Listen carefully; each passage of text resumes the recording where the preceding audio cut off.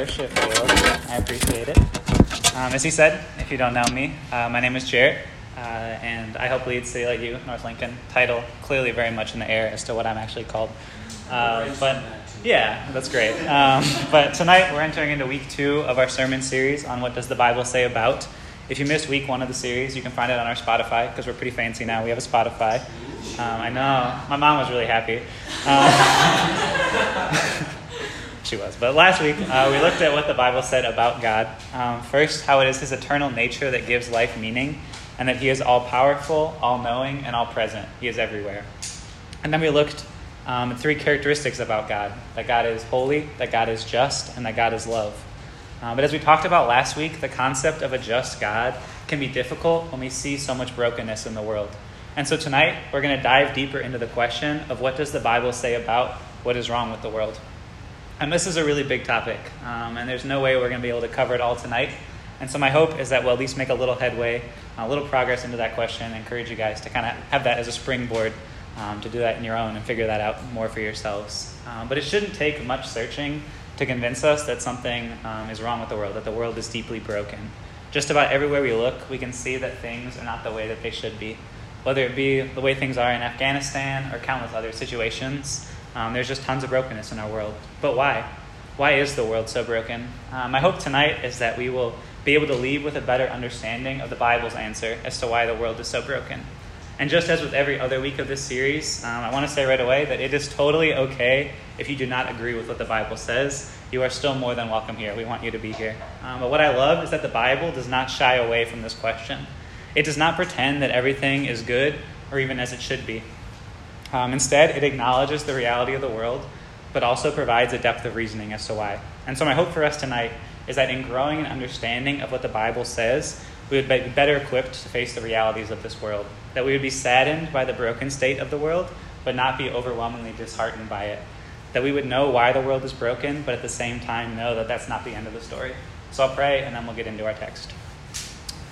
Lord, thank you for your word, for the Bible, that you have not just left us on our own to figure things out for ourselves, but instead have left us with your word, a chance for us to hear from you, to know more about your heart, to know more about who you are, and also, to know more about the world. I thank you, that the word has truth, that we can go to it and learn and know the ways in which, why the world is the way it is today, the ways in which you are working. Pray that as we go tonight, that as we spend time in the word, as we dig deeper, that we would gain a more full picture of who you are as a result. That we come to know you more fully, come to a better understanding of how we find ourselves in the situations we do right now, why the world is the way it is, how we play into that, and how you're at work in the midst of it, Lord. So pray that you'd be working tonight. Pray that the words would not be my own, but that you would be speaking tonight, and that we'd get to know you more fully and love you more as a result. In your name, amen. All right, so a lot of what we're going to talk about tonight is probably pretty familiar to a lot of you. Many of you likely grew up hearing these things or at least aware of them.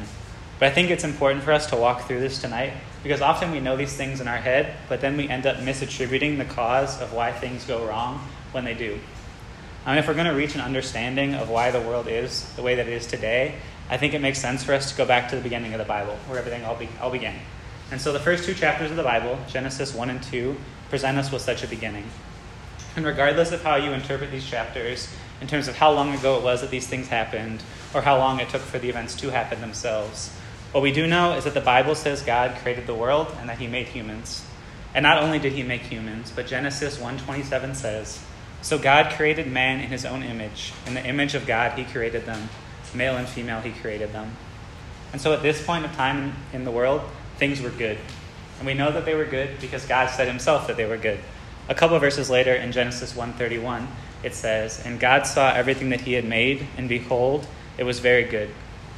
And based off what we saw about God last week, as we went through what the Bible says about him, and his nature and characteristics, we can feel confident that if he said the world was good, then it actually was. And that was in a much different state than the way that we find it now.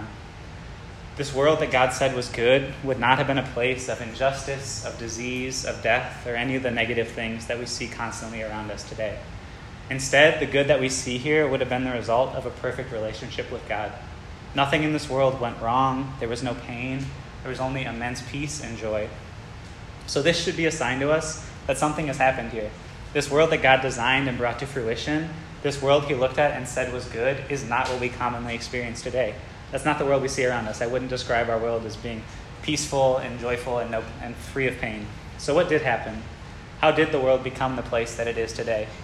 As I said, the Bible does not shy away from these questions. It does not present us with a fairy tale world, but instead recognizes and expects brokenness to be all around us. And we see this play out as early as the 3rd chapter of the Bible. In Genesis 3, we see Adam and Eve eat from the one tree that God told them not to, because the serpent, who in the story is Satan in disguise, tricks them into doing so by telling them that if they did it, they would become like God. And as a result of this, Adam and Eve are banished from the garden, where they had been with God and where things were good, like he said. And the trick that we see the serpent play here is that they did not need to eat from the tree to become like God. They already were like him. While they weren't God themselves, they had been created in God's image, like we saw in Genesis 1, and they were in perfect relationship with him already. And now we see this promise that God gives to the serpent in verse 15, that he will put enmity, which is just a fancy word for hostility, between the serpent and the woman, and between the serpent's offspring and her offspring. He shall bruise your head, and you shall bruise his heel. And what we're left seeing is that the reason why things have changed, the reason why things are no longer good like God proclaimed them to be when he created the world and humanity, is because sin has entered the world. In Romans 5:12, we see the Bible identify sin as the cause, as it says, "Therefore, just as sin came into the world through one man, and death through sin, and so death spread to all men because all sinned." And similarly, we see in Romans 3:23 that all have sinned and fall short of the glory of God. So what we see is that death has come through sin, and everyone is guilty of sin. And what I'm not going to do tonight is simply just stand up here and tell you guys to sin less, because if we don't have a good understanding of what sin is, how would we even begin to do that? And if our motivation to sin less is just because we feel like we should, because we just think it's the right thing to do, it's probably not going to be very effective. So instead, I want us to take considerable time tonight to talk about what sin is, because it's a word that gets thrown around a lot, I think, without a complete understanding of what it truly means. We've all heard the word sin. We all know how it's often used, usually very judgmentally too. But do we really know what it means? So my hope tonight is that we'll have a better picture of that. So sin was also used as an old Greek archery term, which means to miss the mark. And what we see with this is that sin means that we aren't quite where we should be. We miss it. As Romans 3 said, sin means that we are falling short. I heard it described this way when I was in college, which I really like. It said, "The Bible's concept of sin is not that at every point we are as bad as we could be, but it is that at no point are we as good as we should be. We fall short and we miss the bullseye, even if we are not the absolute worst shot." And this applies to everybody. I'll read that again. "The Bible's concept of sin is not that at every point we are as bad as we could be, but it is that at no point are we as good as we should be. We fall short and we miss the bullseye, even if we are not the absolute worst shot." And this applies to everybody. And this concept is not foreign to our world as a whole either, with phrases like "nobody's perfect" or "I'm only human." And I feel this often myself. With the way that my family was growing up, there was always a striving to try to be as perfect as possible, to try to be the best at everything and to accomplish everything that I put my mind to always just be the best. But the reality is that that's just not feasible. As humans, no matter how hard we try, we are always going to fall short in some way. We might be able to balance everything close to perfectly for a while, but it's not sustainable. Eventually, we're going to miss the mark. And so this begins to form our understanding of what sin is, but what does Scripture have to say about sin? And where I want us to look in Scripture tonight to form that understanding is John chapter 8, verse 34. And this verse says, "Jesus answered them, 'Truly, truly, I say to you, everyone who practices sin is a slave to sin.'" It says, "Truly, truly, I say to you, everyone who practices sin is a slave to sin." And this is worth unpacking because I don't know about you guys, but when I hear the word slave, it catches my attention. And the usage here is much different than the chattel slavery that occurred in the history of our nation. But what we know to be true about slavery is that it puts people in a position where they're unable to escape. They can't get out of it. And so what we're left seeing in our relationship with sin is that we're stuck. We can't escape from it. And if I had to pick one way in which we see the biggest tangible day-to-day difference between what the Bible says and how our world operates today, it is in how much weight is given towards sin and even how it is labeled. In our world and our country today, the idea of sin is either minimized or completely ignored altogether. We often hear from others or even say ourselves that something is really not that bad or even not bad at all. And we end up justifying both to ourselves and others the actions we take when we fall short. But the Bible presents sin in a much different way and says that we are easily entangled by it. But why does this matter? Why does it matter that we sin and fall short? Is it really that big of a deal? Or is this something that just happens and it's fine? And I would say that it is a big deal for a couple of reasons. And the first reason that I want to present tonight as to why it matters is that in our sin, we are trying to be equal to or above God, which is something that we'll just never be able to live up to. We see countless times this happen throughout the Bible, whether it be in the garden with Adam and Eve when they tried to be like God, or the Tower of Babel in Genesis 11, or countless other stories that we could spend all night talking about. But it's just not sustainable. Humans weren't meant to be God, and so to try to be so is just not a smart idea. And the second reason why sin matters is because a holy and perfect God cannot be around sinful people. As we talked about last week, God's holiness is what makes him set apart. He cannot be around sin because he is perfect, and so to be in the presence of sin would be to corrupt that. He wouldn't be perfect anymore. So when we sin, when we fall short, when we miss the mark, there remains a distance between us and God because we cannot overcome sin on our own, and it leaves us apart from God. And the perfect relationship with God is what we see in the garden. That's what makes things good.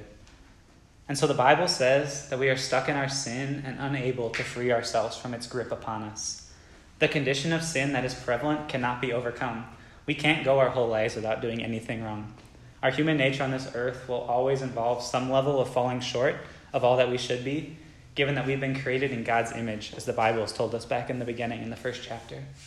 And if this were the end, we would receive the wages of sin, what we have coming for us, which Romans 6:23 says is death. This is the end of the story. We'd get death, and that would be it.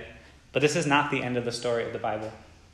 The Bible does not present us with the problem of sin, reveal to us that we'll never be able to overcome it, and then just kind of wish us luck and just send us out and be like, try your best. Instead, the Bible presents us with the problem of sin, reveals to us that we'll never be able to overcome it ourselves, and then provides us with a way for it to be overcome, just not by ourselves. As again, the Bible does not present us with the problem of sin, reveal to us that we'll never be able to overcome it ourselves, and then simply just wish us luck. But instead, it presents us with the problem of sin, reveals to us that we'll never be able to overcome it ourselves, and then provides us with a way for it to be overcome, just not by ourselves, not in our own strength.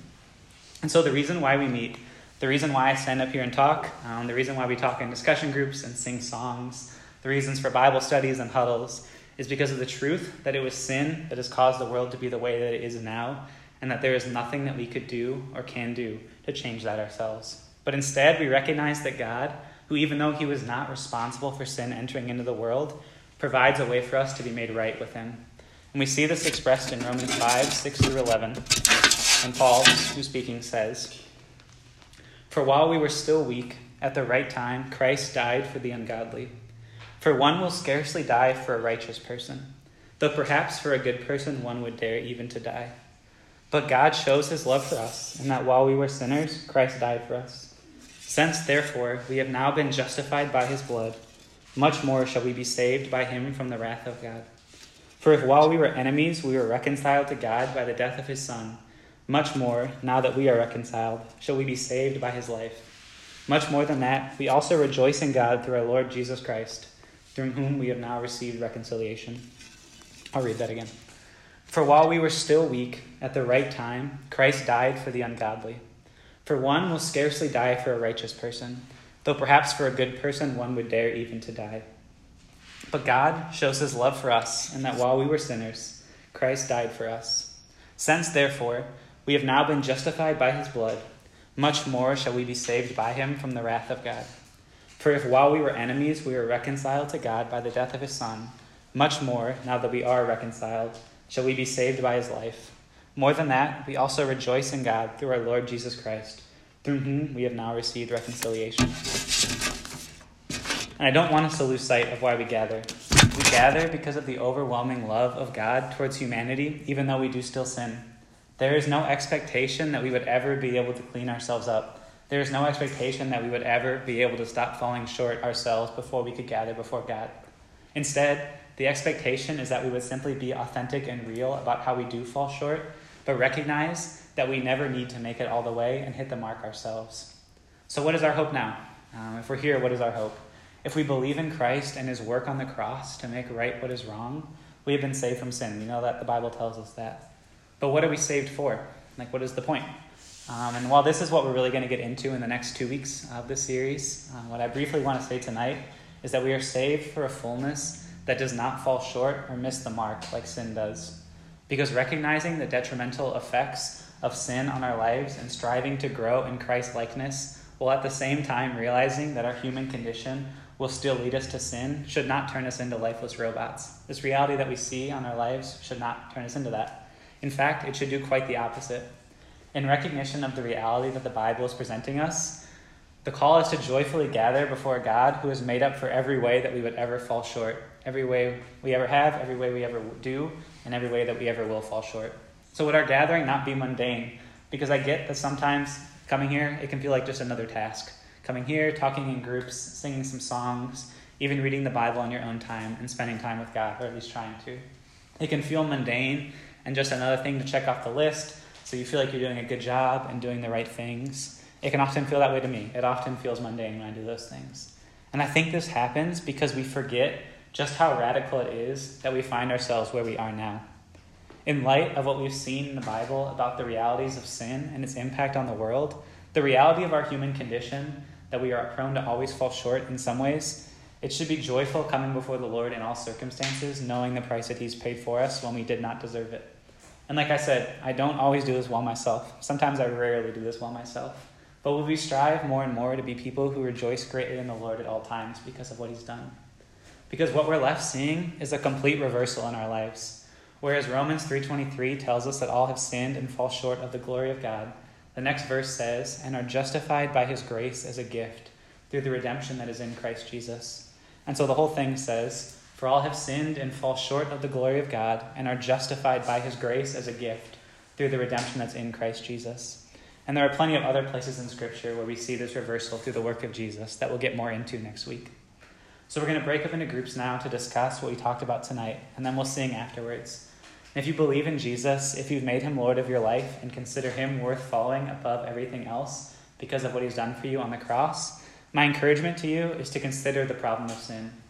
No one's going to have to share their deepest, darkest secrets with anyone tonight, unless you really want to. But I encourage you to consider sin. Because everything in the world around us tells us that sin is not really that big of a deal, that it doesn't really hurt anyone else a lot of the time. But the Bible tells us that the entrance of sin into the world is why there's so much wrong with the world.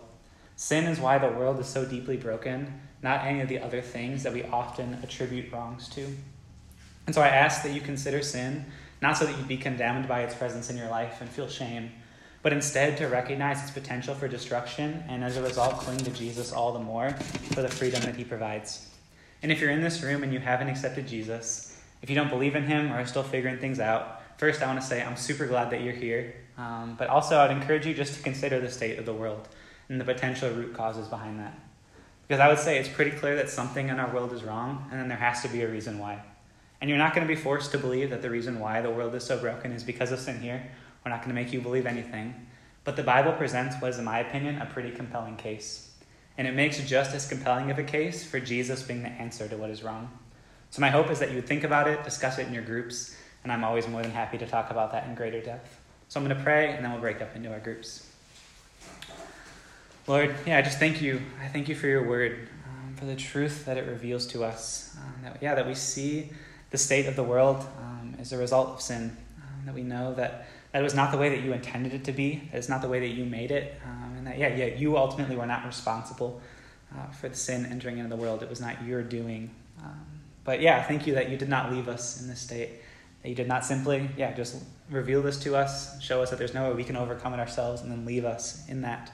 But instead, you provided a way for us to be made right with you again, to be in perfect relationship with you, like we saw in the garden when you created the world, Lord.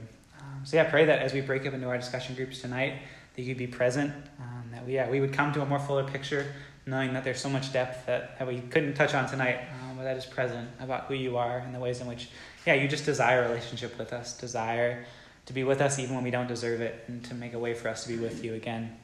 That you desire to be with us and for us to be in your presence and drawing closer to you. So pray that tonight that would happen, that we would just learn more about you, desire you more fully as a result. I pray that you bless this time, conversation, and our songs as we end. In your name, amen.